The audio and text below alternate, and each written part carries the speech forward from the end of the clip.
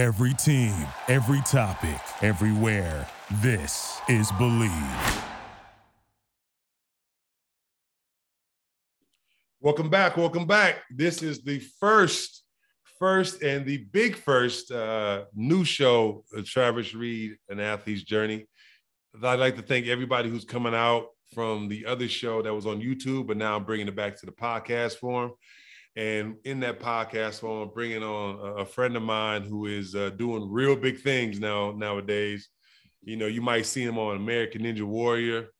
That's why I watch him at, because I actually love that show. But he has talk shows, like he wrote a book. He is, basically really doing this thing. I'm really proud of him because we basically come from the same school, coming out of the same kind of area, for him to make it. And even with the journey of his sports, which we'll get into later, he made the transition, from good to just great, and I had to get him on here and tell his story. Introduce yourself to the public. Man, I'm Akbar Gbajabiamila, man. I've known Travis, man, we go all the way back from the Crenshaw days, and it's cool, man, to be able to have this conversation. Congratulations on your podcast. I've been listening to your journey too as well. So it's funny how, grow up in the same neighborhood, we go down different paths, but we have a lot of common experiences, especially when it comes to, our transitioning out of the game that we love for so long. For you, your basketball career took you to many places out of the country, playing overseas.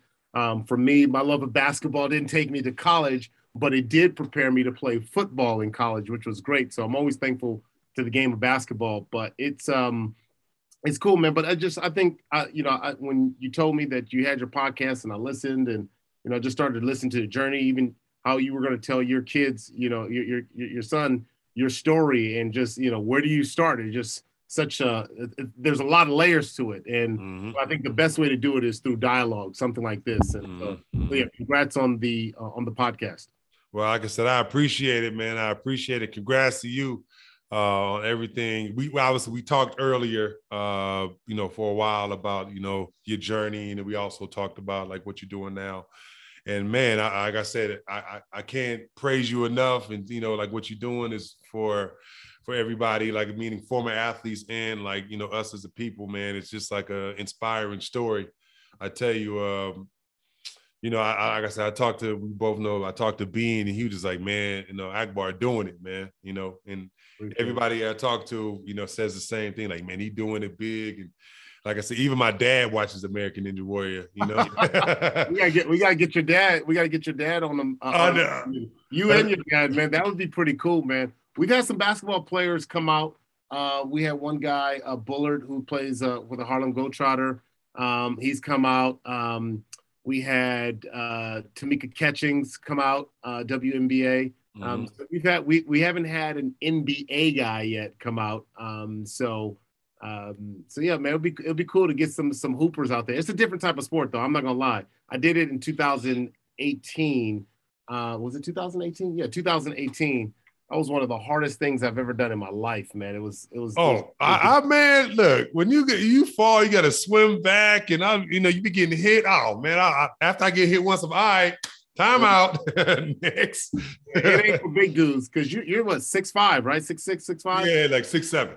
Yeah, 6'7". Okay, man, my bad. Don't be cutting off my height. You gently correct me. No, 6'7". Hey, I'm the same way. People tell me I'm 6'4", 6'5". I'm like, no, 6'6". Get it right.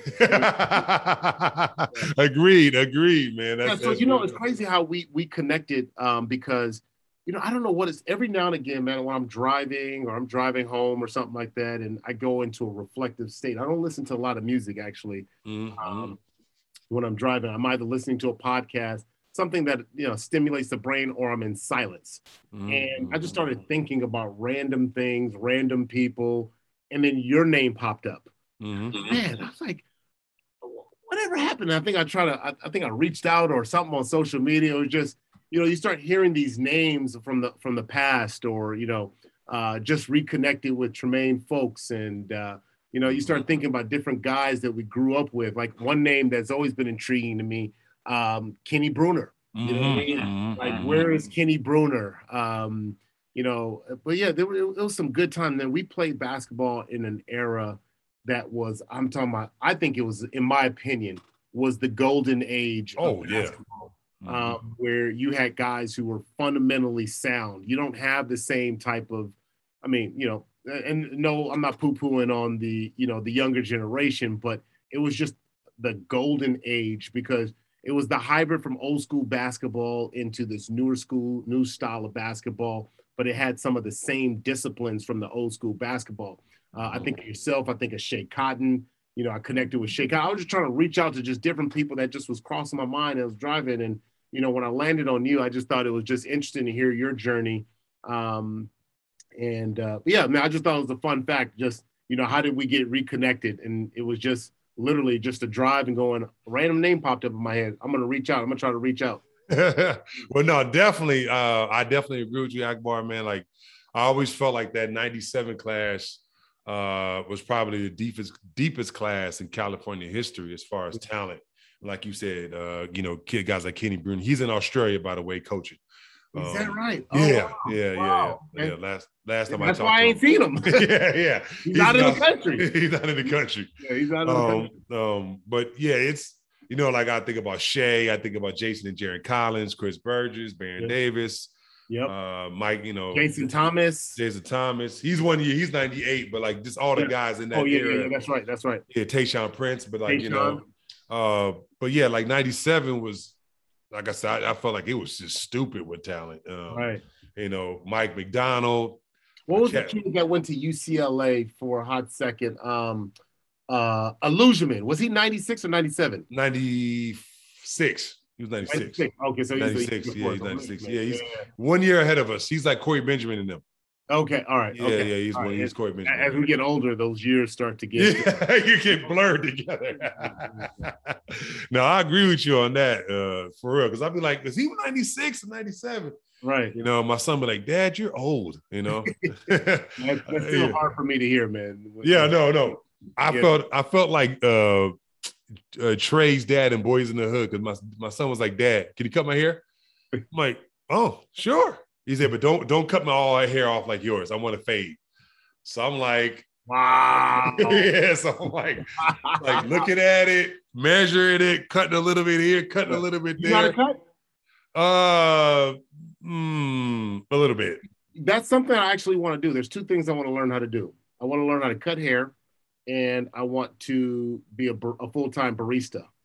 During the pandemic, I really got into making my own coffee, bought my own machine, my espresso machine. And so I kind of go through that work. So I need to get better at that. But, you know, I got a son with hair, and I'm like, man, I got to, you know, because every time the barbershop now ain't the same anymore, man. Man. Actually, they just raised it during the pandemic, $30 for my son's little head. I'm like, how's that $30 to cut my son's hair? Yeah, no, it's real. Now everything is inflation, man. Like you know, like you used to go in the barbers and kind of sit there and wait sometimes. Right. You have to make an appointment. Right. Otherwise, he just doesn't. My barber doesn't have any time. He just all day. Yeah, but I've been waiting outside for 30 minutes. Nobody showed up. My hair during that time. No, that's what I'm saying. So, like, you know, my son, you know, he has a lot more hair than I did, and so he was like, Dad, just like kind of faded. Don't cut me like you. Just don't, because I did that. He's 12. 12. Okay. Yeah, going on 25. Yeah. 12 going on 25. Yeah, I've got a 12-year-old daughter who's going on 13 in biologically, but yeah, going on 28. Yeah. You know, that's the funny thing with him. He's like, Dad, you know, like I got to get my drip game up. I'm like, what is drip? I don't know what. What are you talking about? Yeah. And the funniest thing was I had an argument with him. I was like, he was like, Dad, do you know who Little Uzi Vert is? And I'm like, who? And I was like, you know who Dr. Dre is? And he was like, who? Boy, I was like, boy, I'm a smack the mess out of you. Right. We're at that age, man. Like I ran off all the little Lils. There's Little Uzi, whatever, Lil this, Lil that. Man, I just gave up. But now I know how my dad was, because I remember when I was trying to tell my dad about 50 Cent. You remember when 50 Cent came on the scene, he was hot. Yeah. nothing. And then Tupac, and my dad just didn't get it. I'm like, man, like what? But now our kids are, my kids don't listen to rap like that. But yeah, I'm definitely around a lot of people who, yeah, we're just getting further and further disconnected. You know what? But I think it's because we realize we only have so much time in the day. Mm-hmm. We only have so much time left on this earth. Mm-hmm. And so you're going to want to spend it the way you want to spend it, not try to keep up with all the, the hot trends and stuff like that. But, every now and again, though, there'll be one that breaks through where you go, that young kid's got talent. You know what I mean? Yes. I'm going to follow that kid. I'm going to buy that kid's album or, download it on whatever these. So, yeah. No, I agree. I definitely agree with you on that. There's, like I said, don't get me wrong. I know who Uzi Vert is now. But this is like, Same here. Really, but I bet you can't name one of his songs. No. I can't name not one of his songs. Yeah. The one young guy, if you want to say, I have a young guy who I do like. I like the Baby. The Baby. Okay, yeah. The Baby. And I like a Little Baby too, but I like the Baby. I don't know Lil Baby. I know the Baby, but I don't know Lil Baby. Yeah. So. They got to come up with They got to come up with a new nickname, man. There's too many Lils, man. This is come on with a real name, Johnson Smith. Yeah, right. This is like during the time when everybody was MC. You remember MC Light, MC Hammer, MC. Just everybody was an MC something. Like, yeah. Come on, man. Like, no. Come on. You guys got a big vocabulary. Come up with something with the Baby. Originality. Like, take the Lils out and grow up. Grow up. Right. I agree with you 100%. Well, okay, man. Like I said, let's get into it. Let's get into it. Let's dive into it. Let's just start it. How did your journey start in basketball? Well, basketball was my first love, man. It was, it was the Los Angeles Lakers. I was born in 1979, and I grew up in a Lakers household. I'm still a Lakers fan till today. The Great Western Forum, and I remember. Just watching Showtime, I can still hear Magic Johnson's voice. Hi, this is Urban Magic Johnson with the Los Angeles Lakers. And you're watching Lakers on KCAL 9. And I just remember, I was like, man, this is what I want to do. And my very first basketball team, I played for Carolina, Coach Greg at the YMCA, Crenshaw YMCA on Santa Rosalia. And I was the sorriest kid I remember the first basket I ever made, or first basket I ever missed was in the wrong direction. And, so you go through that period and, always rode the pine. And, but I had this burning desire because, especially now they call it bullying, whatever they call it. But you get teased if you weren't good. And it motivated me to want to be better. So, I ran into people that would help me along my way. Specifically, I think about Doug Joseph earlier in my life who helped me with basketball. And then I met a guy who would end up being a big mentor to me, Sandy Frazier, who taught me because all through middle school, I kind of struggled. I wasn't, that guy. I had the size, but I just didn't have the coordination. Then my 7th grade year, I was just tired of being the sorry dude, man. I was like, I'm tired. I was at Audubon Junior High School. Audubon, yeah. And I saw a buddy of mine, Chris Roberson, who was out practicing, and he was really good. Game was nice, and he was working with Sandy, and Sandy was training. I was like, man, how do I get a part of this? He's like, here's a ball, come on. He says, we'll be out here, 2-3 times a week. And so I was there 2-3 times a week, and we just create that relationship. And, as you know, if you grew up in South Los Angeles, playing for Crenshaw basketball was like playing for the Lakers junior. You know what I mean? Like it was you're playing junior Lakers ball, right? He had all the success and Marcus Johnson and all the highlights of all the, Stevie Thompson. So I was set that by the time I left Audubon, I was going to Crenshaw High School and I was going to be playing basketball. As LeBron would say, I was taking my talents to Crenshaw High School. And, by the time I got to the eighth grade, I'd gotten better. By the 9th grade, I was doing a lot better. And I remember Coach Katani coming up. He was at Fairfax, and he was trying to get us over.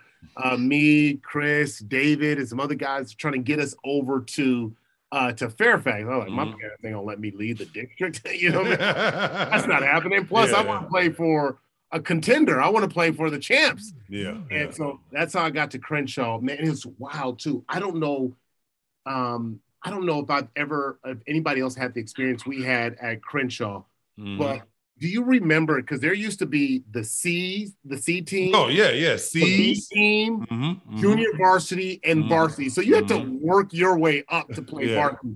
That's how many people wanted to play basketball back then.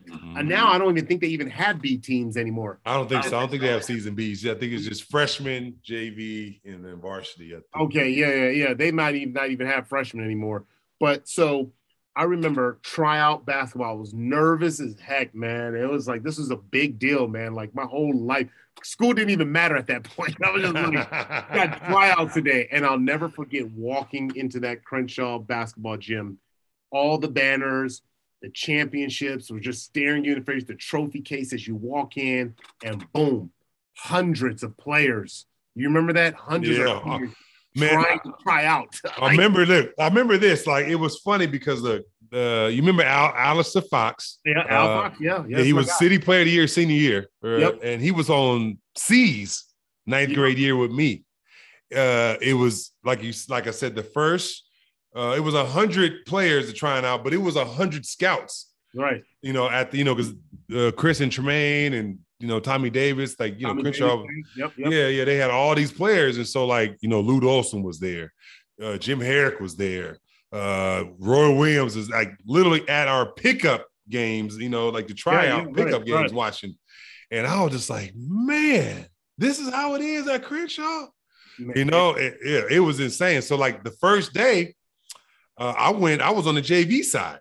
I was going for JV. Oh, and the auxiliary gym. Yeah. And I told my dad, and he was like, boy, I didn't send you there to play no JV. So the next day I went to the varsity side. And then, because I was going to play with Bean, and Bean was like, I'm not going for it. I'm playing JV. And so I was like, I wanted to play with Bean, but then my dad was like, no, you go for varsity, boy, you tripping, And so, and I played varsity, I made the team. That was a big deal because you made it your ninth first grade. Yeah, ninth grade. Yeah. That was a big deal. That was something, that was the first time you ever popped up on my radar because I wasn't at Crenshaw yet because you were there before me because that was the last year that they had ninth grade in middle school. Yeah. So we had the opportunity, hey, did you want to go to Crenshaw or do you want to finish out your last year at Audubon? And I was like, you know what? I might as well graduate from middle school, so I'm gonna stay one more year. So I stayed that extra year, not that extra, but that year, that ninth grade year. So I missed that one, but I remember freshman makes. I mean, that was, bro. That day you could have played the lottery and you would have won. Yeah. That's how hard. People don't realize. That's how hard. That's what made you a household name immediately. Immediately, you jumped on everybody's radar in the basketball community, in the neighborhood. You became sort of a local celebrity because it was dang, how does that happen? And obviously everyone kind of watched it as you matured, but and then I would come in the following year, but I just remember how crazy that was. And then tryouts was this, I want to say it was a couple of weeks because coach had to filter it down. You had to get down to your last 30 or 40 or 50 so he could figure out how he was going to make these teams.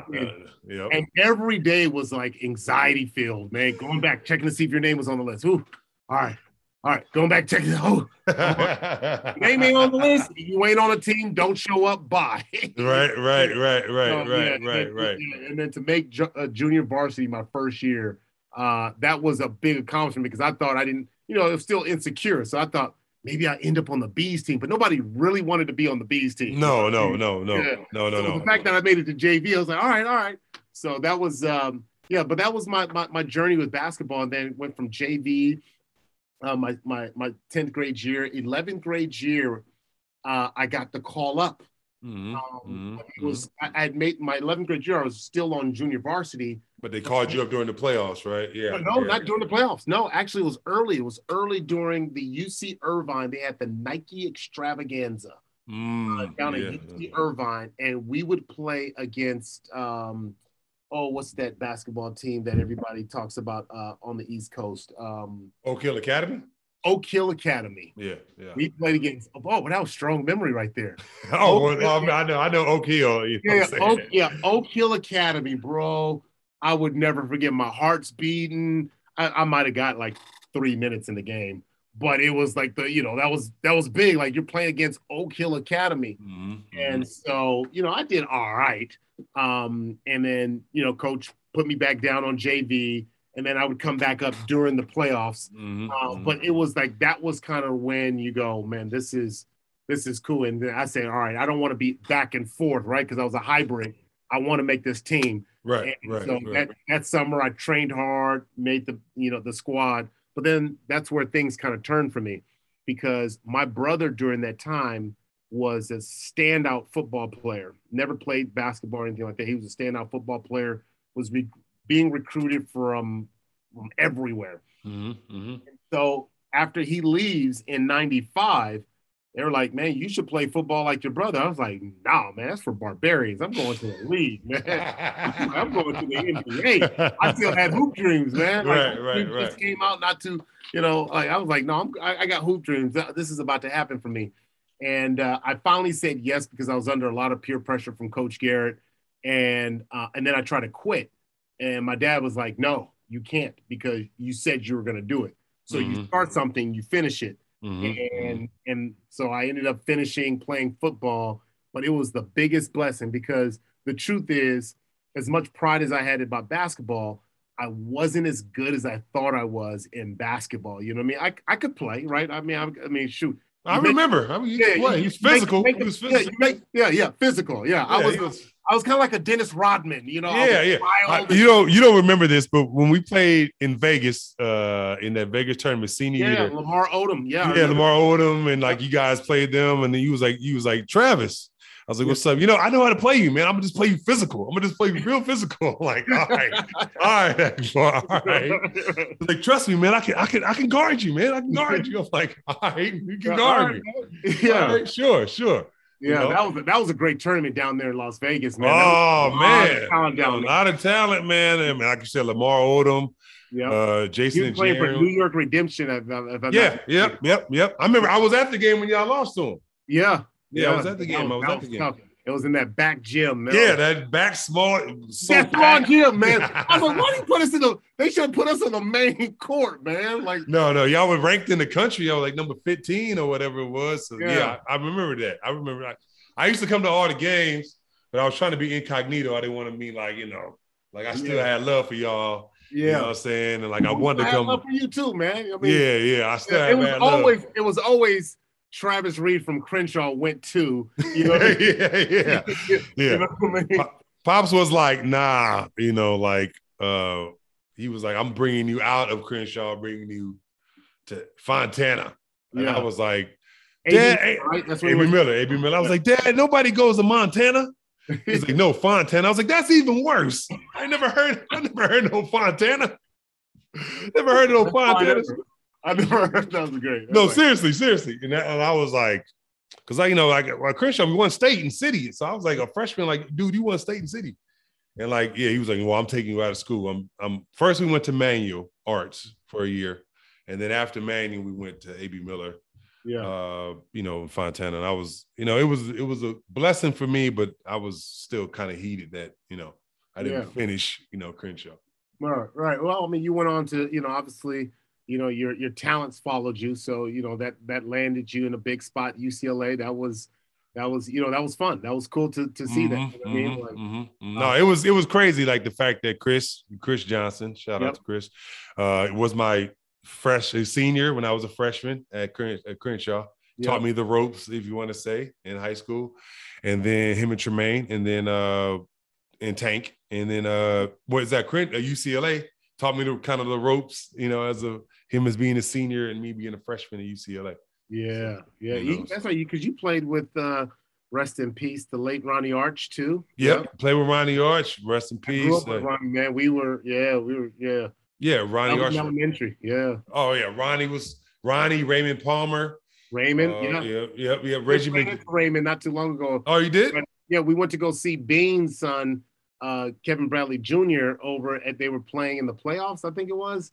And we saw him. at the school. So we all came back, to come out to support. It was so hard during the pandemic and try to get into the Willie West Pavilion and, but we all made to support that. But it was cool, man, just to see too, Kevin Bradley, for those the listeners, Kevin Bradley was, All-American basketball player, Crenshaw High School. And to have his son have that DNA filter down into his son and for him to carry that torch, it was pretty cool. So I said, man, I'm going to stop what I'm doing. Baron Davis came out, myself, Raymond Palmer, Robert Parker, Ollie Brent. There was all these guys from different generation that Kevin Bradley, because he was kind of centered because he was so young. He was kind of centered with the younger guys and the old heads as well, and brought everybody back to come see his son play. That was a special moment, man. We took pictures, a lot of pictures. Okay, no, that's good. Because I've been knowing Kevin since I was about 11. Maybe 10. Good people, man. I love that dude, man. Yeah. Always good been people. one of the realest dudes. Anytime. Always. Yeah, always the realest dude in the room. Yeah, always. Just funny. Yeah. Funny. Just a real chill, low-key dude, quiet. Right. Shout out, rest in peace to his pops, you know what I'm saying? Yeah. His pops was the loud one. Yeah. His pop, ooh, boom, baby. He was boom, baby. Yeah, Mr. Bradley. Yeah, Mr. Bradley, so he was always like that. So yeah. So you're obviously, did you go AAU? Did you play AAU basketball? Yeah, I did. I did play AAU. I played with Tiny Flanoy, Coach Caney Bulls, of course. Yeah, I played with him. Yeah. I still have to take Tiny out to lunch, man, because I owe him. So what I try to do is, I try to reach out, I feel like any success that I've ever accomplished in my life, I always think back and reach back to the people who helped me get there. I had time to spend time with my elementary principal before she passed away, Miss Shepard. Teachers, Mr. Reed. I literally I'm a super reflective dude, and I go back and think hey, how did I get here? And I want to go spend time with those who helped me get there. And so Tiny, probably 3 years promised to go. We were gonna go out to lunch, and I haven't done it, but I'm actually gonna, after I get off this, I'm gonna go reach out to him because Tiny was so instrumental. He taught me hard work. He taught me discipline. He was the equivalent of what my football coach, Coach Garrett, was to me in football, because Coach Garrett was hard-nosed, man. And Tiny, everybody knew in the hood that Tiny didn't play. If you were going to go to his program, he was going to teach you the fundamentals, right? He was going to teach you the basics. He was going to work you hard, run you to get on the line, 17, suicide, you know what I mean? So, but I loved him for that, because that's what made me thrive. You know what I mean? I thrived in that type of environment. And so I played AAU ball, traveled. The first time I'd ever traveled was with Tiny, from Arizona. So it was the first time where sports took me we played in the BCI tournament. Yeah, BCI. I played with him. I played with Tiny in that. Yeah, yep. Yeah. I was ninth grade. I was 14. You were playing up though. I think because you were playing up. I think I was playing to my age group. But yeah, I remember that, man. It was that was special, man. Those were special times. But that was one of the hard things, is transitioning out of basketball, because I missed that camaraderie. Having played basketball since I was just a little kid, 7 years old. And then I found football, man. It was crazy, because the athleticism from basketball made me way better in football as a defensive end, because I had the footwork, right? I could get around the corner. So even though I wasn't physical, I didn't get the physicality until later, but I was recruited by Cal, Fresno, Colorado State, which was wild, San Diego State, Oregon, and I had 0 basketball offers. I think the coach from Fullerton might have said, hey, we could bring you. I was like, I don't want to go to no Fullerton. And I was like, well, I guess I'm going to let the scholarships speak for themselves. I guess I'm going to go play football. So that was the end of my football journey, with the hope that I could play in college. I remember talking to Tony Gonzalez, because he was playing both football and basketball at Cal. And you should come over to Cal. I was like, I don't know. But I ended up going to San Diego State following my brother. That was the best decision I ever made, because I had somebody there who, obviously close to, that could teach me the ropes of football. Yeah. No, I was definitely. No, yeah, definitely. like you had obviously your brother. That's unbelievable. You rarely see brothers actually make it to the same college at the same time. Right. You see, maybe one brother that's 4 or 5 years older than the next. So that's like I said, that's a tremendous blessing. So you chose San Diego State, right, to play football. Mm-hmm. Now, but I know it was probably hard to give up basketball, especially after the fact that you won state, city and state your senior year.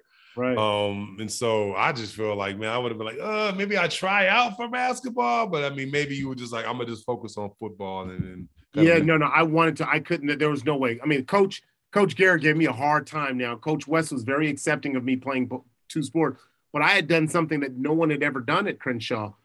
Because to play football and basketball just never got along. Yeah. And I don't even think till today, I don't think there's ever been anyone who's actually tried that because they were so demanding. Yeah. No. So to be able to play football and basketball was, I got lucky in that regards that I could do it, but I was literally be leaving football practice and then headed into the basketball gym, and I remember Joe Weegley sometimes, rest his soul. Mm-hmm. And I remember him, sometimes giving me the keys to lock up so I could shoot around after football practice. Sometimes I'd have to miss practice, right? Just depending on schedules and stuff like that, when daylight savings would come and it get darker or whatever and all that stuff. And I remember one time Coach Garrett caught me because the lights went out in the gym and the hallway emergency lights were the only thing on. And I remember leaving the doors open, the two doors on the side of the trophy case open so I could get some light in the gym, and I'm shooting in the dark. And Coach Garrett, this is the night before the game, a home game, and Coach Garrett opens the door. Here it is at like 8:00 at night, and I'm shooting by myself in the gym. That's how badly I wanted it. And Coach Garrett looked at me and was like, "You're not focused on the football game." I came back the next day, and my locker was cleaned out. I'm like, "Coach, somebody stole all my stuff." And I'm going, he goes, "You left your locker open. Somebody probably stole it." He gave me the runaround for maybe 20 minutes before the game. He had my stuff in his closet. But he was sending the message that I wasn't focused. But it was like, how do you do that? How do you focus on two sports, that kind of cross over with each other? You know what I mean? No, I feel like, some coaches understand it. Like you said, Wes understood that you play football. That could be your way out. Right. It's all about getting a way out, either or. Like if you want to play football, you want to play basketball, whatever the case is. Yeah, but you know what? Coach Garrett knew something that was very hard to tell to somebody because, when you're in love with something, it's like even like when you start getting older and you're missing a step and you're not as good as you used to be in your sport. It's very hard to tell that person, hey, you don't have it anymore. And I think the truth is like, look, I'm 6'6", I'm playing center, right? I'm playing the 5 and the 4. You're not going anywhere in college. You're playing 6'6" as a center, right? So, and I didn't have boosties. I wasn't jumping out the gym. I could dunk, but I didn't have boosties. Right. So, Coach Garrett saw something I couldn't see in myself, but I wasn't going to let anybody tell me I was going to finish my senior year. Like I would have torn down that whole school. Like I'm finishing and I'm winning the championship, man. So I was able to pull that off, go off to San Diego State. And it would take me a long time. It took me about 2 years before I really grasped the game of football. Because I didn't even know how to play football, man. They just said, line up here in high school, get guy with football. So it was like, me, yes, get in front of me, move around, get guy with ball. I didn't know the terminologies and nothing. And everything was like a pump fake to me. I was like spinning and what is this guy doing? But I had a knack to get to the ball, man. And it would end up being the biggest blessing. I always say this to Coach Garrett, our relationship is this tight because he changed the trajectory of my life. You know what I mean? And the pursuit that he had, he saw something in me that he was not going to let go. He never stopped pursuing me. And, and sometimes, parents, mentors, they can see certain things and qualities in kids that kids can't see in themselves. And it takes a special person not to give up, right? Because I thought I knew it all, right? Yeah. And I'm sure I gave him enough attitude to where he would have been like, man, forget you, man. I'm done with you. And I would have probably ended up with no scholarship for basketball And who knows what my life would have been like afterwards, right? Not to say that I wouldn't have been a success or anything like that, but he changed the trajectory, man. I'm always gonna give him mad props for that. No, definitely. I understand. No, sometimes, like I said, God puts a spirit on somebody to be like, no, this kid is, like special. I'm going to keep pursuing him, keep pursuing him. Kind of like, there's always a funny story about Larry Bird. He was like, dropped out of Indiana, was working, and then like the coach from Indiana State just kept coming, kept being on him. And he finally caved in, and he told his mom he was going to graduate from college. And then he became obviously one of the greatest players ever in the NBA history. So it might not have been a Larry Bird if a coach that wasn't on him, like, your coach was on you. Yeah. So it's crazy. I was just thinking about first practice at San Diego State, and the coach goes, oh man, I don't know. You just said that. It just made me think of this. But my defensive line coach, Ken Delgado, he goes, hey, I want you to line up in the 5 technique over the tackle. And I'm like, Coach, which one's the tackle? I'm on full scholarship now, right? I'm on full scholarship. That's like somebody said, hey, are we going to run 1-4 high-low? And you're like, hold on, what's a 1-4? You're like, what? That's basic basketball. You know what I mean? You don't know 1-4, what? You know what I mean? And so he looked at me like I was crazy, and he was like, this is the tackle, this is the guard, this is the center, and this is the mother tight end. I was like, well, I never forgot that one. Right. No, that's hella funny. So I get that. Like I said, I understand that. Yeah. So obviously we just talked about a little bit of it. But what was the hardest thing making that transition from high school football to college? The hardest transition was leaving my friends behind. That was one. That was the hardest part, because I cried on my drive to San Diego. That was the hardest transition. But I think making the transition to basketball there's a sense of insecurity because you've invested so much in one thing, and it leaves you very, very vulnerable. It's like working in an industry for 30 years and then saying, all right, tomorrow you got to start a new career. And you're going to be like, yo, how am I going to provide for my family? How am I going to It's that type of pressure, right? Yes. And so making that transition wasn't easy. And then knowing that, and I almost had the imposter syndrome too. I had this imposter syndrome, like, okay, there are a lot of people who are going to think I just got a scholarship because of my brother. There are going to be a lot of people who think like this guy never played football. I'm like, how did I? And I started thinking like, how did I get here? Like maybe I shouldn't be here. I don't even know football like that. Right. And so that part was hard. So it was mostly me dealing with me than it was anything else, because there were all these different things inside of my head. That was the hard part. And then following behind. And I've talked to certain like Chris Walton. He went to San Diego State, but I spent time talking with him. Tony Gwynn Jr. When you play behind someone who's, or you're in the same family lineage. So for Chris, obviously his dad is, Bill Walton, and his brothers Luke, and Tony Gwynn Jr. His father is the Tony Gwynn, right? There was this thing that we connected about because we know what it's like to play in the shadow of. When you play in the shadow of, man, that's extra pressure on top of pressure, because no matter what you do, people will always compare you to, in their case, their fathers. In my case, my brother. And so you're trying to break that. You're trying to get your own identity while you're struggling with imposter syndrome. So, but once I settled, and I think the speech that helped me settle, because I remember there was my sophomore year, man, I had a complete meltdown. And I had never had a meltdown like that. I grew up in a Nigerian household. So, my parents always, preach being tough.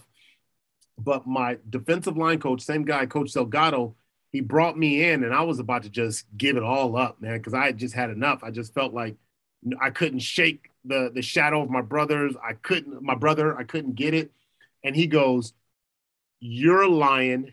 Your brother is a cheetah. A lion never looks to a cheetah and says, I wish I was a cheetah.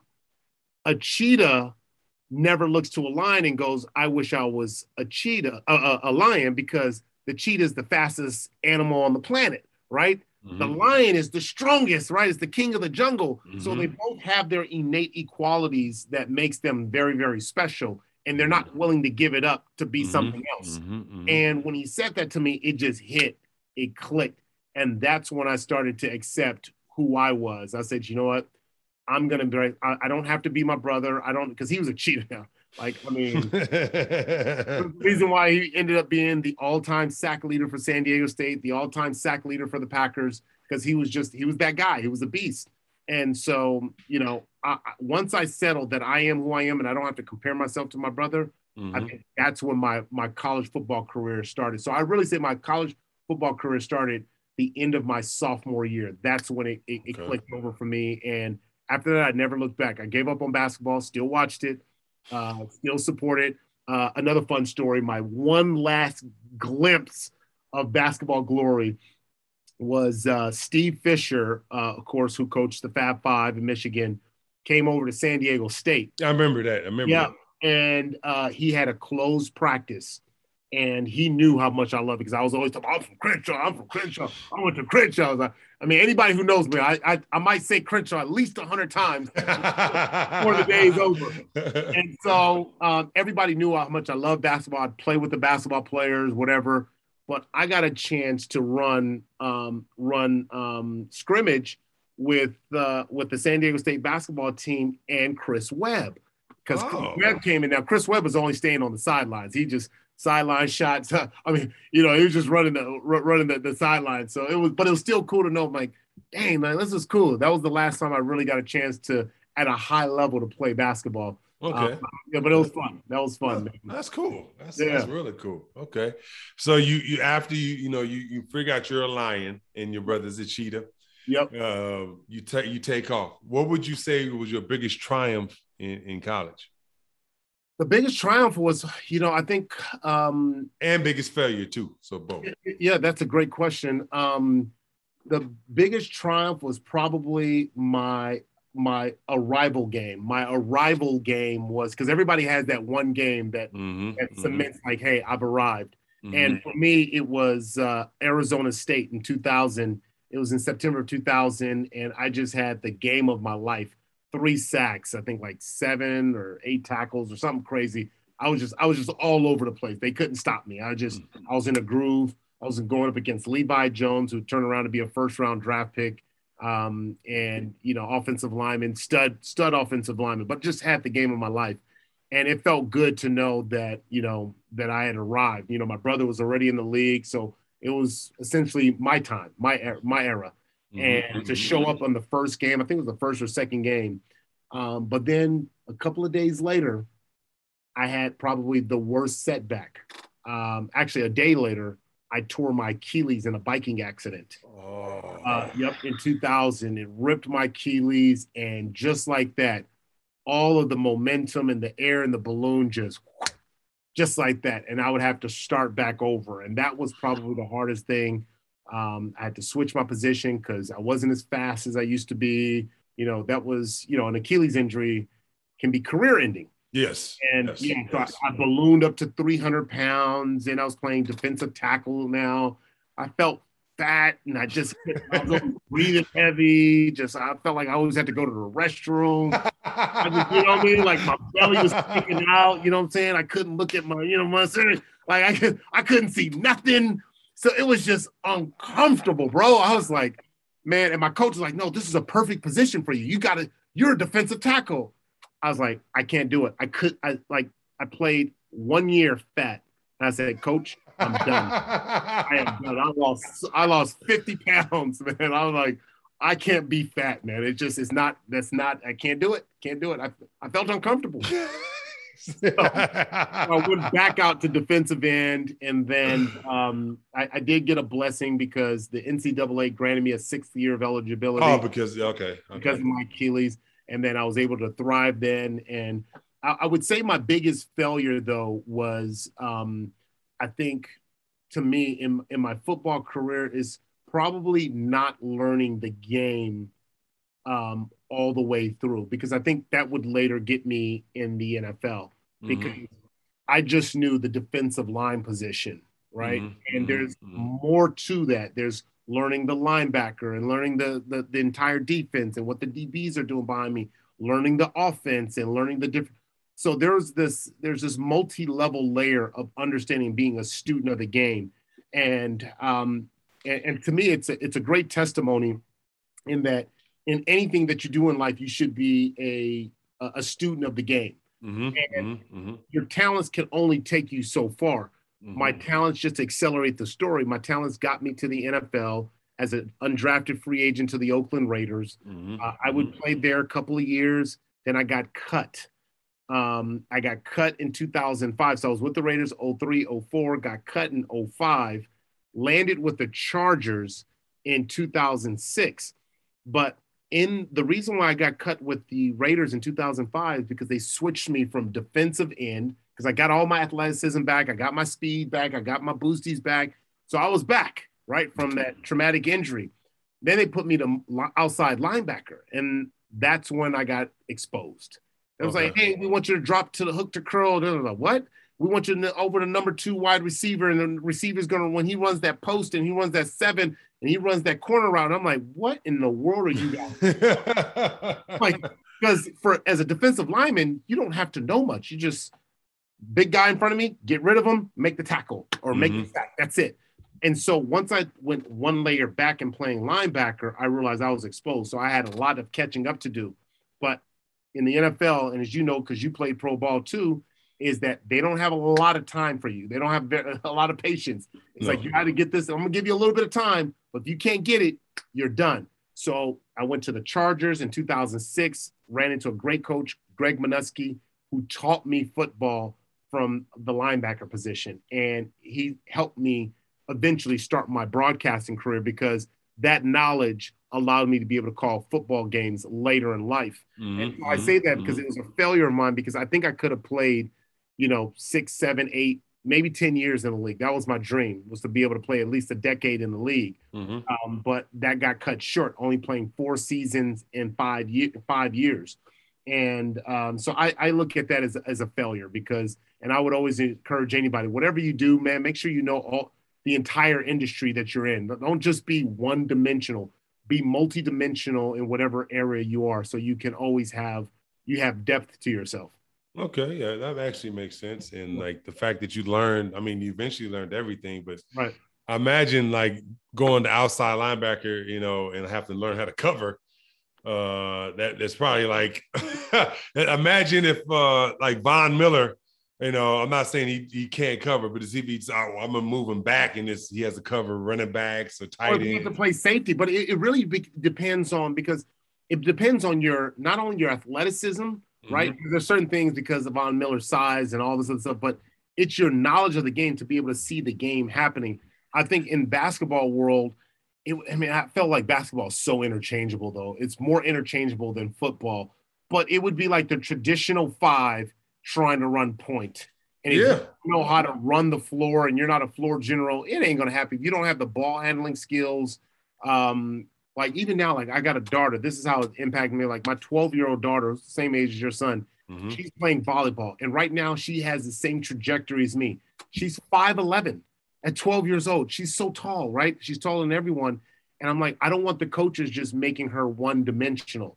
Like she needs to play all the other positions, because what if she stops? What if she doesn't end up becoming 6'3" and she stops at 5'11", right? And so, but it's the same thing in life. Like you walk into a business, or you walk into an industry, like you got to know the different areas that applies to you. And so for me, it was that was hard, man. It humbles you too, man. When you don't know, it humbles you very quickly.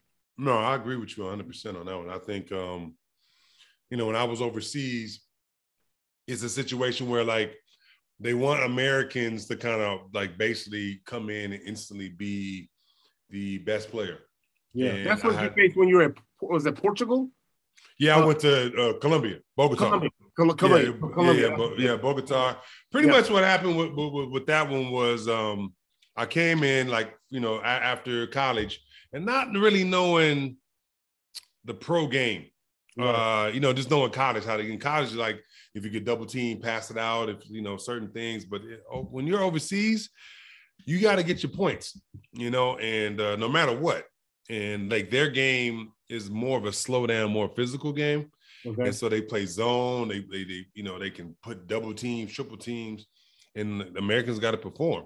I mean, I remember my first game in Bogota, I had about 8 points because I was an American. So every time I caught it, they would double team me. Yeah. And so I was like, I'd pass it out. The dudes wasn't hitting.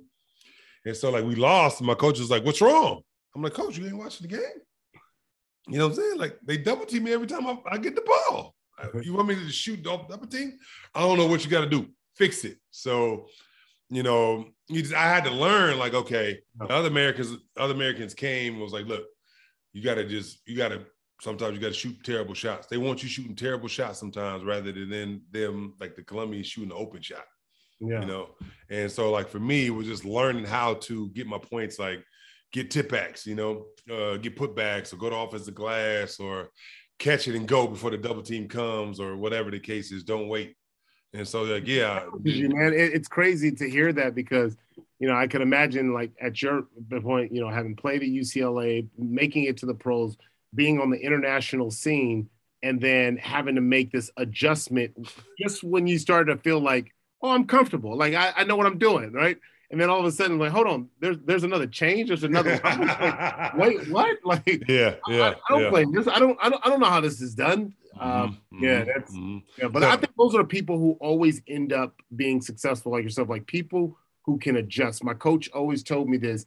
He goes, sudden change. And we used to do this drill in football where we'd be on the sideline, we'd be talking, and we'd just be goofing off. Like the coach let us goof off, and then at any time it was like state of emergency, like. Sudden change. And as soon as you heard sudden change, you had to run out. You had to find your helmet. You got to get up and you got to go. You got to make those changes. You have no time to think about what you didn't know, what you weren't ready. You got to go, right? And so that's how I treat those changes in life. Like, hey, sudden change. You're either going to sink or you're going to float and keep going. Yeah. No, I got you. It's the same thing. I remember in college, they bulked me up because I was taking the creatine and double creatine and all that. But hot water and the warm water. And I hated that. At least they had Gatorade. But I was like, man, I don't want to. And I feel sluggish, coach. But you need to bulk up because you got to play big man. And so, like in Europe, I was like, okay, well, these dudes. It's just a different style, so I got to be quicker. Yeah. So before I went to Europe, literally right before I went to Europe, I lost like 35, 40 pounds. I did it in a very, very extreme way. And I don't recommend for anybody. Yeah. I cut my meals down to 1 meal a day. I worked out, 3 times a day. And if after I ate, let's just say at 8 o'clock or 7 o'clock mostly, I would go to the track and run like 2 miles, basically run that off. At night, just to lose kind of the weight, and I worked out with my dad like a lot every morning. Like we would shoot and then we would go to the track and work out. So like, that was a little bit more extreme. And what was your lightest? My heaviest was probably like I was about 270 at Long Beach State. No. Yeah. I got up to 270 in Long Beach State. Got up to 270. My lightest was in Europe because I didn't know how to cook. Yeah. So I got down to like 215 playing forward, and so like I was like this, but like teams who had traditional big man, they would just punish me. Yeah. Down low because I was just so light. My first year they thought I was sick because I was so skinny in my neck and I had to go to the doctor all the time because they would think I was like so skinny, Wow. It used to be funny. Can you still dunk? Yes. I dunked yesterday. Oh, really? In my league, in the little 40 and up league. Okay. Yeah. It's a little left-hand dunk, like nothing spectacular, but hey. Are you left-handed? Yeah. Oh, I'm left-handed too, man. Yeah. I think it's what Coach West said to me too. He's like, yeah, that's right. I think he did say that to me. So left-handed, still could dunk. I had to get back in some shape to, be able to dunk because once I quit basketball, I didn't watch it. I didn't do anything.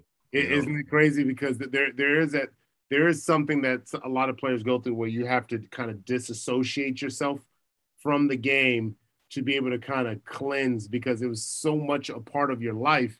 And some people don't get it. Like, it's just a game. Like, no, man, it was actually a part of my life. Like, most people never invest the kind of time that we did in our athletic. And, I always get upset when people just, minimize athletes and, oh, it's just a game. It's just sports. Like, there are not a lot of people who can dedicate from a young age in one area and become a master in one area. Nobody can ever take it. You got a scholarship to play basketball. You played Division I basketball, heck, any divisions of basketball, college level. You were a master at your sport because that means you spent thousands of hours in playing that sport. Like everybody who ever played collegiate sport can go out and coach at some level because they mastered a certain level of the game, and it never leaves you. But a lot of people who say that they've never invested that type of time into anything in their life. Anything. Agreed. Man, like, they don't understand the discipline of it, man. And like, for me, like, what I'm saying, we were blessed because we was at that 0.00000.9% to make it to college. Because you figure out how many high schools of it, and we actually make it to college. And then you made it to, like, I know it's even probably harder in the NFL than it is basketball. You at that 0.0000009 make it to the NFL.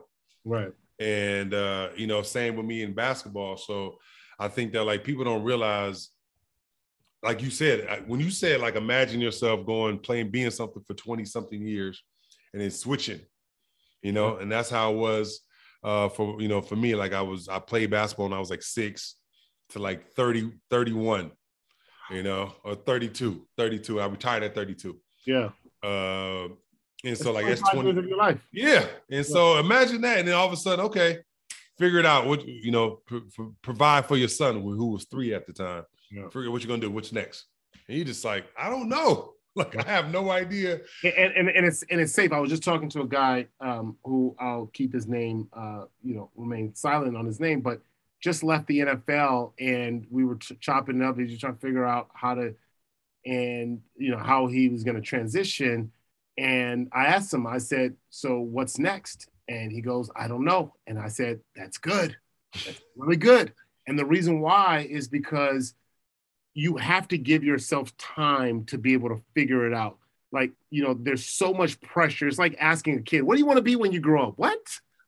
I don't know. I'm 7. I don't know what I'm going to be exposed to between now and 20. Like, it's such an unfair question. And I think it's an unfair expectation for guys to figure it out immediately. And I think there's about a 3-year window for players when they transition to figure it out, because you do have to kind of slowly walk yourself back, and you got to go through your process. And there's the ups and the downs, and there's the identity crisis, because you figure out, hold on, who am I? Am I just an athlete? Am I more than an athlete? What are my strengths? What are my passions?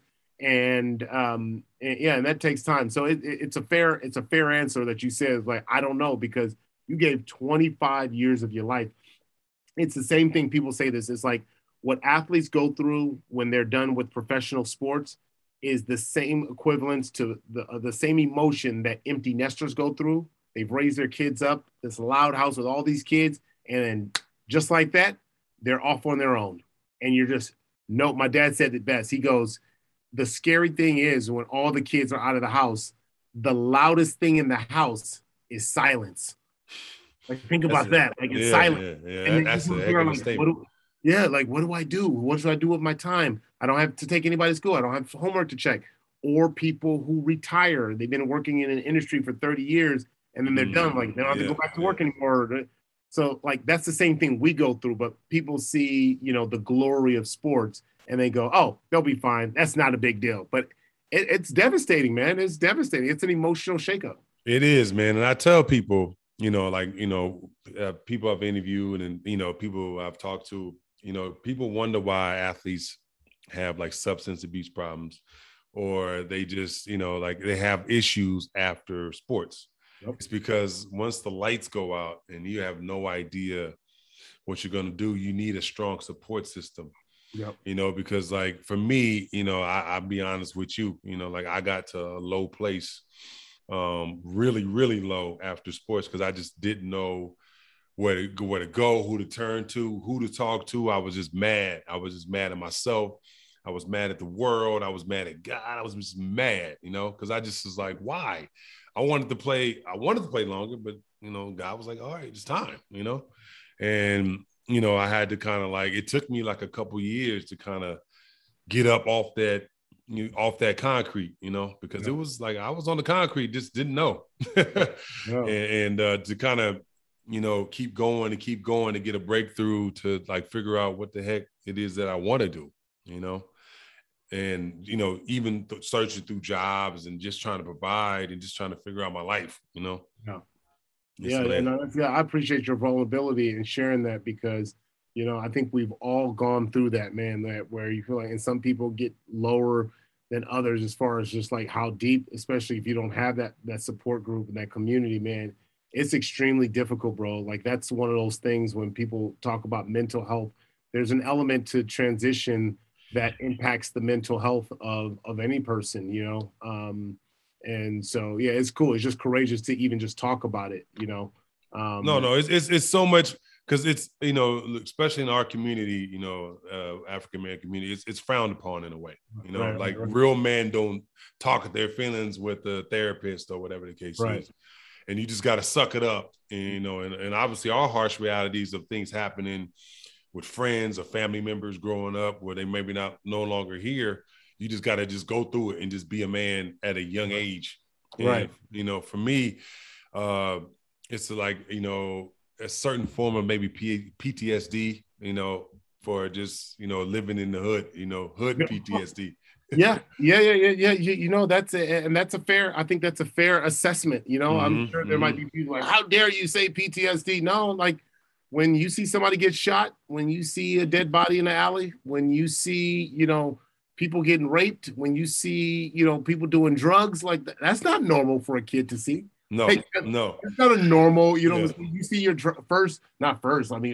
you experience your first drive-by, and then you see many more afterwards. Yeah. I mean, like, I can't tell you. I mean, I remember the time when there was a shootout at the park, like right there on Slauson. And I'm like, and I'm telling everybody at the pool to get down. I'm like, I'm 12. I'm the same age my daughter is right now. and here I am, and I'm seeing people shooting each other back and forth. Like, that does cause PTSD, because you're not supposed to see stuff like that, at least not in real life. No, I agree.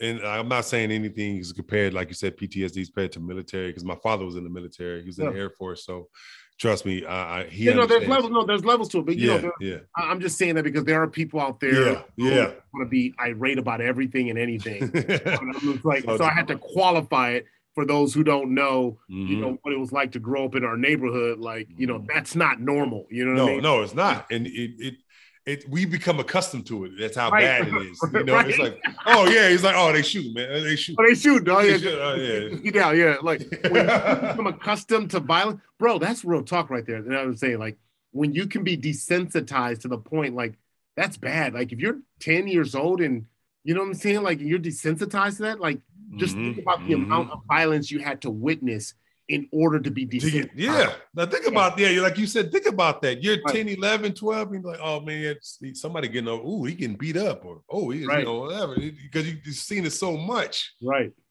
Or to have your life threatened, or to be concerned about the color that you're wearing, and to think, and every day we have to wake up and think like, man, this could be my last day. Or even to be a young kid like myself and thinking, I may not make it to 18.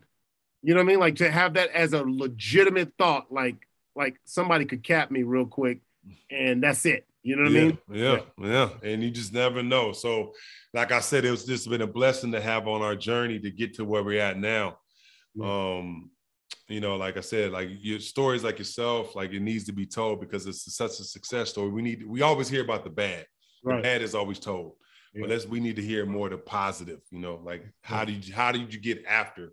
Because that leads me to my next question for you. Based on your experience, what would you tell the younger Akbar, like saying the high school going to college Akbar, or the college Akbar going to, professional, either football or basketball, like what advice would you give to him? Oh boy. That's a good question. I'd probably say, to be patient. because there was that strong desire to just, try to manufacture or to force greatness or to force the moment, and letting things happen, but to be prepared, but to let things happen. And I had spurts of those in my career after football, where just being prepared and then letting the moment happen rather than trying to debo every situation and opportunity. Because sometimes too, you can be over aggressive and you miss the blessing that's around the corner. It'd been like me, pursuing basketball with so much, like intensity that I almost missed the blessing of football, but I didn't know it at the time. Right. And there are other opportunities in my life where you're so fixated on something that you're unable to have any type of peripheral vision. And so I think the greatest gift that God has given all of us is vision, whether you can physically see or not, but is the ability to imagine and to see, have peripheral vision, to be able to have peripheral vision and see, the outside, right? To be able to get perspective. I think that's what they call it, is perspective. The word, that's the perfect word. Perfect word. Yeah. So and that helped me, as I transitioned out of the NFL. The one blessing that I did love was that I knew that the end was coming. And again, knowing that I had perspective and I had a little bit of peripheral, and say, hey, look, I got to be honest with myself.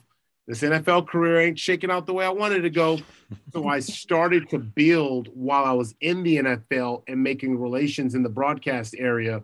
And, I was scared because, the broadcasting world was usually, and still is really, there's still an elitism to it where you had to have some sort of decorated career in order to get the big jobs in broadcasting. And so I ended up, and it's a funny story, but great story.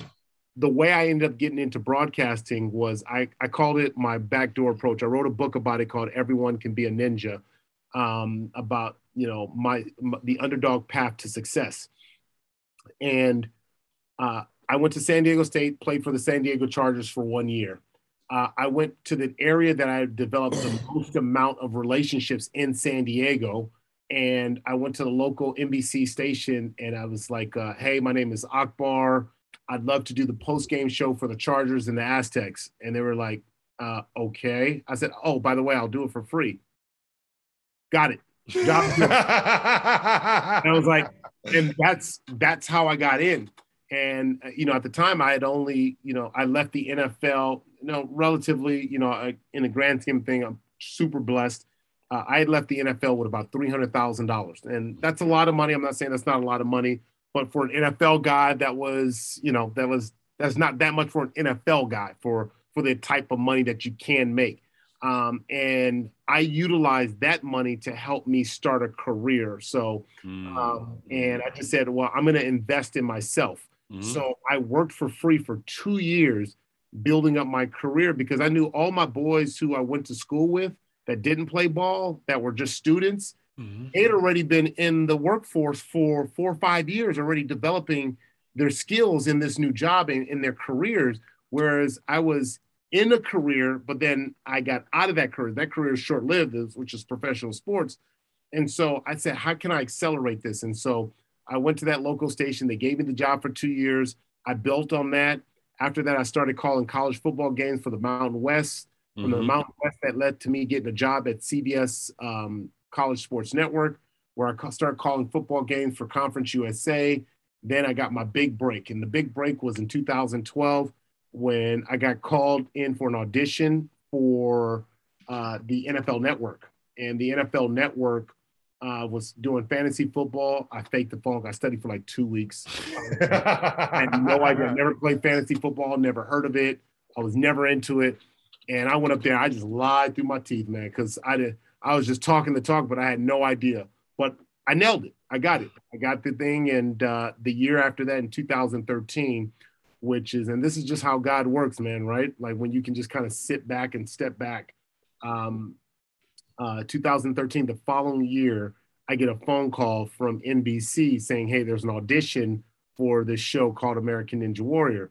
And I nailed that audition. And after that, that was the start of my entertainment career. So I was doing sports broadcasting that kind of segued into entertainment.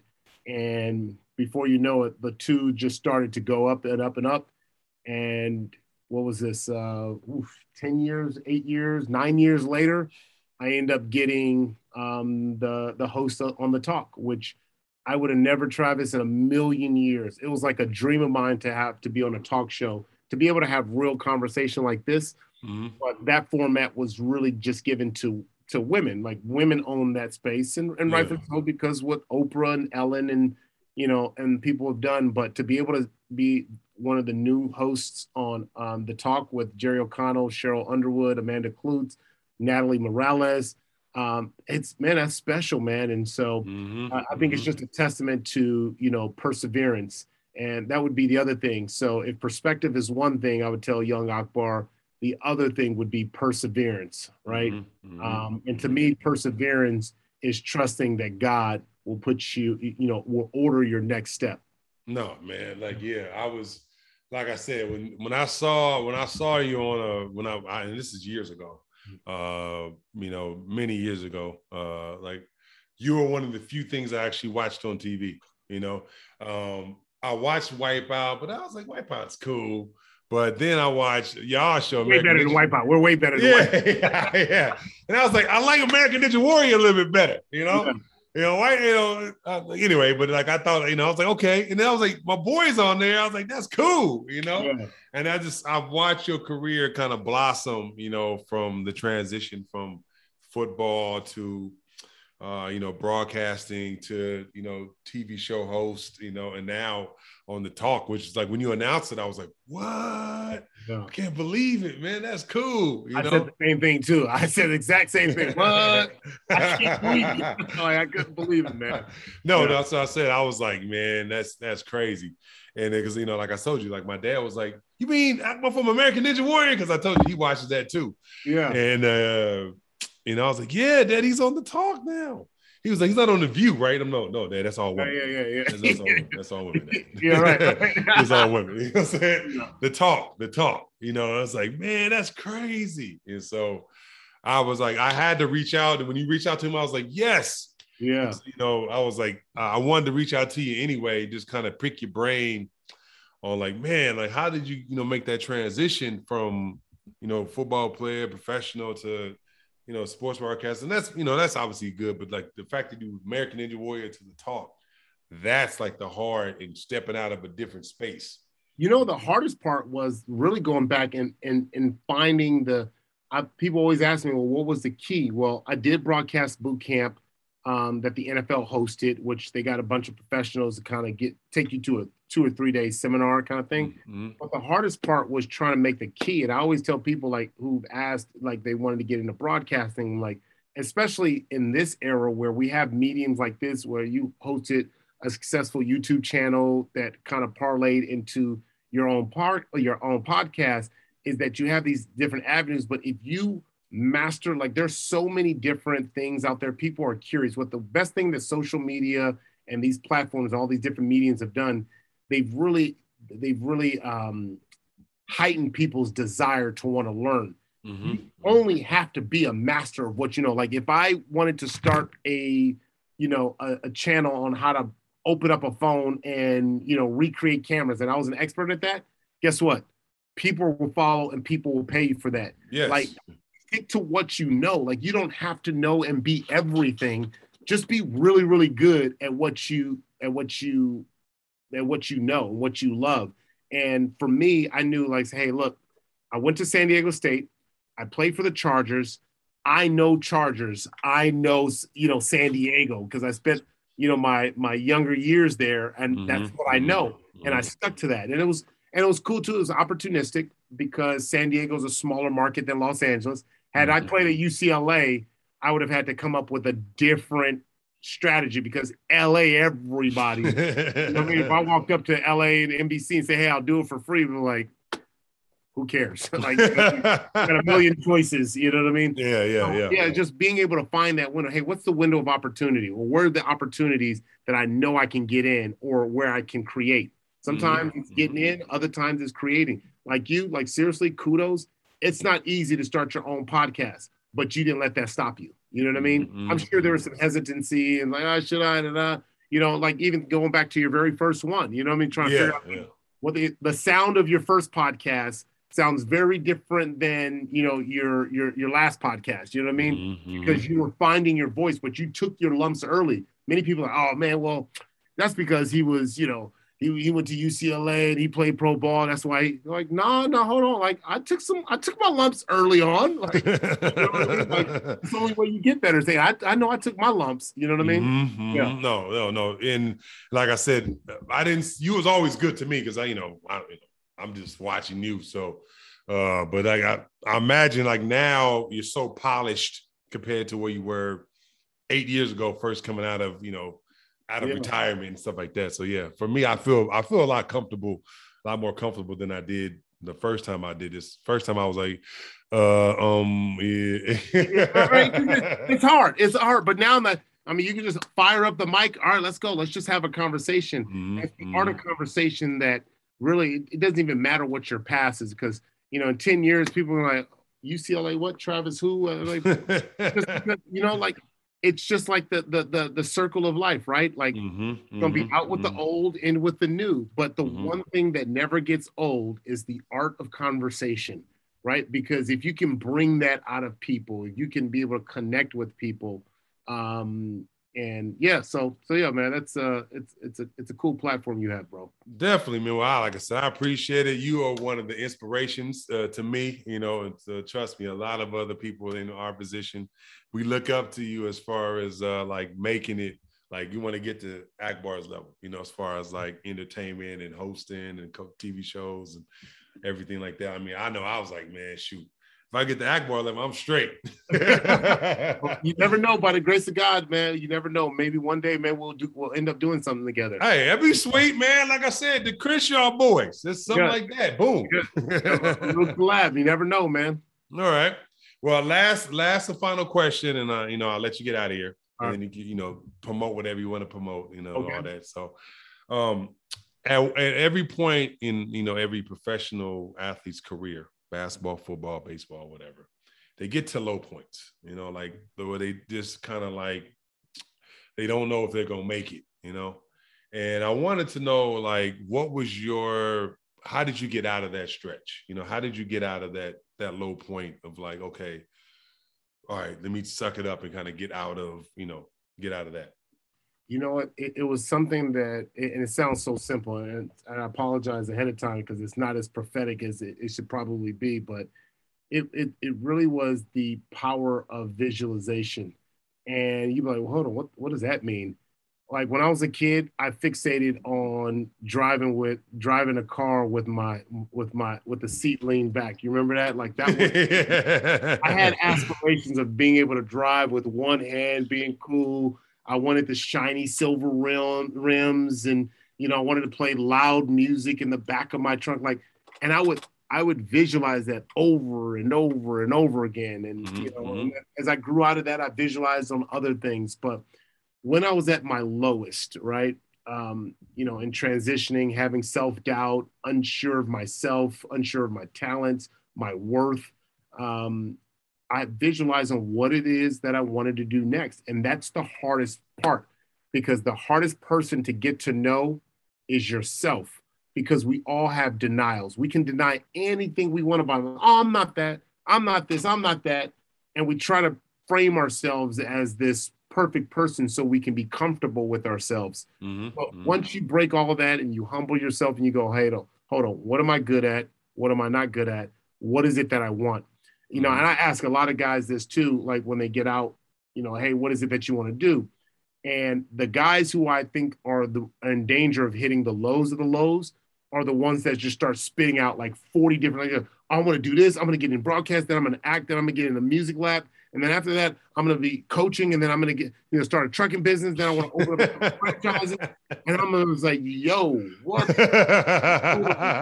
How do you plan on doing all of that? Like, that's a lot. Like, you got to really focus in. But the anxiety, and the reason why it's called like self-sabotage, People have all of these different ideas going in 20 different directions because it helps them not stay focused. And they will literally start trying to do the truck driving, the franchise, the broadcasting, the acting. And then before you know it, they just start blaming each other. Oh man, I could have been this, but I had the truck driving thing, but I could have done that, but acting, and I had this audition. And like, you're just making excuses.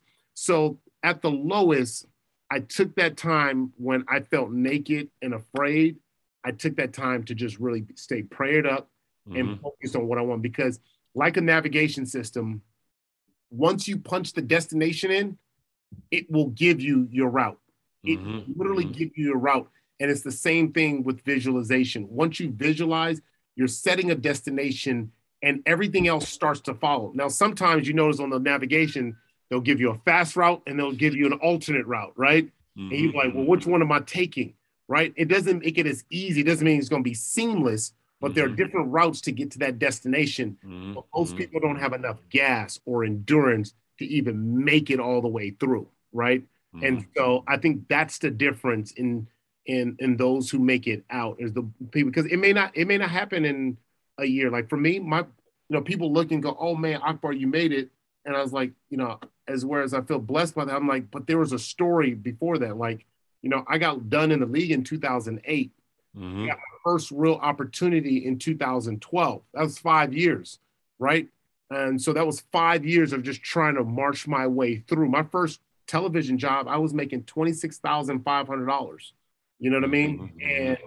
And I say that humbly because, if you're coming from the NFL, you're going, yo, like I made more than that in a week. You know what I mean? Like, so I had to humble myself and not on some like pretentious. No, I know. It's just like, oh man. So, but I had to take that job. And I'm like, man, how am I going to provide for my family? I had kids by this time. You know what I mean? I'm like, how am I going to raise my kids off of 26,000? That was, that was like, and I was going through money fast, man. Like I mentioned I left with $300,000. By the time before I even hit my career in broadcasting, I was down to my last $40,000. And again, I know that, everyone's got different, I just try to qualify it because he's stunting or whatever. But I was down $260,000. Gone, had nothing to show for it. I was living at my dad's house. I lived in my dad's house, the house that I grew up in from 2010 until 2016. Right? That was just 5 years ago, right? That I was living in the house. I raised my kids for the first 5 years of their life in Crenshaw, in the neighborhood that I grew up in. So, but it took perseverance. It took that gas to get to that navigation. Most people would have checked out like, man, it's a pipe dream. And it started to feel that way. I felt like I was, it was a pipe dream. But I was able to come out on the other end of that, and I stayed with it. And it goes back to my dad when he told me, nope, you started it, you finish it. When I decided that I was going to quit football, he was like, nope. And I'm glad that my father taught me then not to quit, because when it gets tough, that's when people mostly start to check out, right? When that route that they give you, whichever route you take, sometimes it's tricky on a navigation, right? Oh, I'm gonna take the fast route, and that's the one with the most amount of traffic, right? Like, man, I should have took the other route. You know what I mean? We've all been there before. But I said, you know what? I'm in traffic. I might as well just take it. I chose this path. And eventually, if I'm patient enough, I'll get to my destination. That is great. Great story. Great ending to the show, man.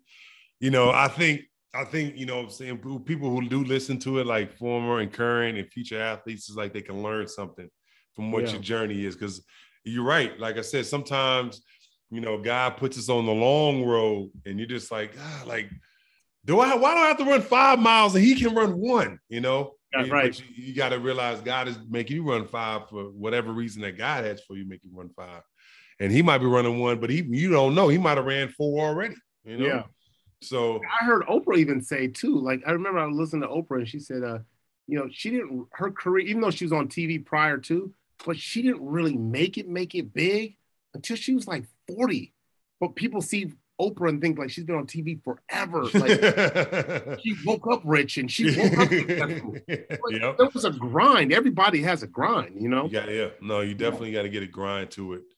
Definitely have, like perseverance to get where you're going. Like you said, like we're behind the 8 ball because we played sports for a certain period. Like we could have, if we would have stopped at 20 or 22 rather, when we graduated from college and then straight into whatever career, that's 5 years of making, figuring out what you're going to do. Bro, that's a good point, because if I were to take myself and you, like, and we'll compare us, like I was 27, I was like 27 or something like that. Mm-hmm. So but the average person graduating college is around 21, 22 years old. So for me, I was 5 to 6 years behind the 8 ball. Mm-hmm. You, on the other hand, was like a decade. Right? Like, so you had even further to go to be able to go, okay, what am I going to do now? You know what I mean? Yeah, and on top of that, you were overseas. So you were even disconnected. So that's actually like adding like another 5 years, because, there's a certain network of people, right? Like your network you're disconnected from your network from an international standpoint. Yeah, you know what I mean? Like, and that's how it is, man. Like people don't realize, like in overseas basketball, it's not like NBA. You don't get a pension if you play over a certain amount of time. Whatever you make, you make. Right. And so, like if I made 100,000, I'm taking home 85, or maybe like whatever their kids, because they take taxes out over there. You have to figure out a way to get your money back to the States, and whatever's in your bank, that's it. If you retire and all your money's gone, that's your money gone. Right. And the funny thing is, like for myself, most athletes think they're going to play longer than what they play. I thought I was going to play till like I was 40. And I was like, nope, stop here. Yeah. But I mean, I had stress fractures in both my shins, still plates in them and all that. But still in my legs to this day, still plates. So I always be scared when going through the metal detectors. Yeah, right. Always stopping you. Always, I was like, beep. Oh man, it's the shit. It's the shins, dog. It's the shins. Go ahead, run it. So pretty much, you were younger, you spend money a little different than you would have now. And like you said, like the best thing you said was having a plan before you finish. Right. It's a great tool, bro, because people give you access, man. They give you access. Yeah, so I'm saying especially if you're on top, when you're doing the thing, definitely Travis, Akbar, come on in when you're playing, and not when you're like after, like, yeah, man, I'll do whatever. Isn't that crazy? But that messes with you psychologically, and people don't talk about that. When you get done, and then the same people that were very open to you are very closed to you. And you think, hold on, is it me? Were they just groupies? Did they only want to help me because, and like, and once you understand the game, you're like, you know what? People are going to give me certain access. It's like having one of those timed keys. Like, hey, you get one of these, like at the hotel, you get the magnetic key. But once 11 o'clock comes in and, that magnetic key doesn't work no more. Yeah. So you got to take advantage of the opportunity when that magnetic key is still working. And because that was the hardest part, bro. That right there messed me up. Like the people who I thought were my friends weren't my friends, really. They were only associated with me because of my success. And it's not lost on me. Like till this day, it's still very hard for me to even embrace my quote unquote celebrity or success, because I realize that certain people won't ride with you because I know at some point my TV career is going to come to an end, right? And it was like, will I have the same circle of friends, or will they be, superficial? So if there is something else that I'm thinking about, you know what I mean? Like build those relationships now, try to take advantage, because there's certain people who just won't mess with you because they only want to be associated with you. That person, that person. Like bro, real talk. Like my wife tells me this too. Like, it's harder to make friends. Like even with my quote unquote, industry, celebrity, whatever they call them, like I still tread lightly just because it's hard to really open up. I know people will give you access to relationships, or I get to hang out with cool people and all this other stuff. But I'm like, well, would it be the same? Would I have access if I wasn't on a show? Would you want to hang out with me then? So is it about me, or is it about my status, or is it about my affiliation? So I never get the two. I told myself after the NFL, I will never mix the two. So there's Akbar, the man, the human being that you're talking to. And then there's Akbar, the person who has this occupation and so on and so forth. And I realize there are people who just want to be associated with that. and I'll give them that, but they won't get Akbar the person, right? Because I know once I'm not on TV anymore, then they're like, I don't want to hang out with you. Talk to my assistant. Yeah, talk to my assistant. You know what I mean? I was like, so yeah, I protect myself, man. So I fool with people like you. Like, I'll go hang out with Bane and Kevin, like people who I grew up with, who's known me since I was younger.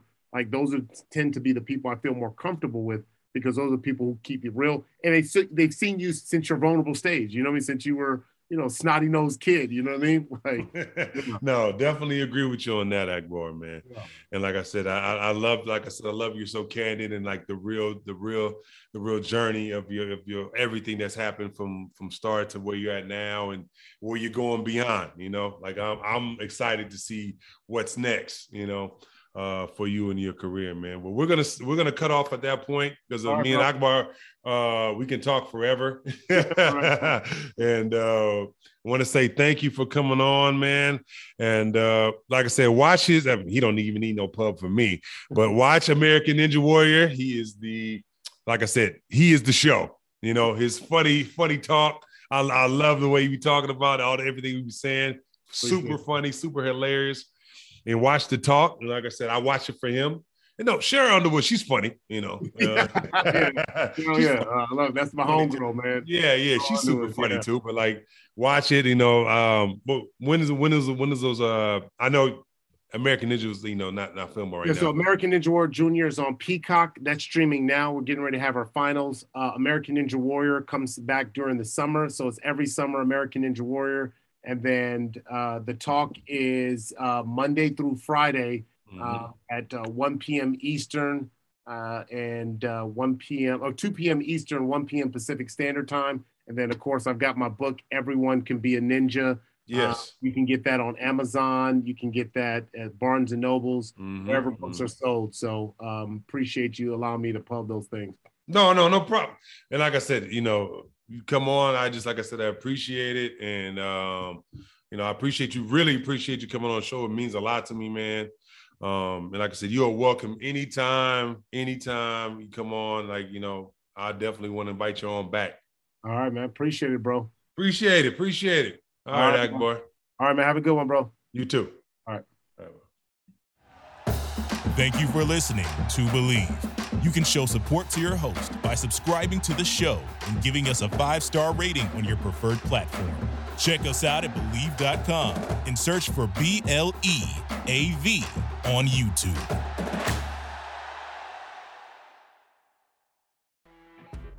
You know when you're listening to a true crime story that has an unbelievable plot twist that makes you stop in your tracks? That's what our podcast, People Are the Worst, brings you with each episode. I'm Rachel. And I'm Rebecca. We're identical twins who love true crime cases that make you say, didn't see that coming, and we hate the people responsible for them. Listen to People Are the Worst now on Apple, Spotify, or wherever you get your podcasts.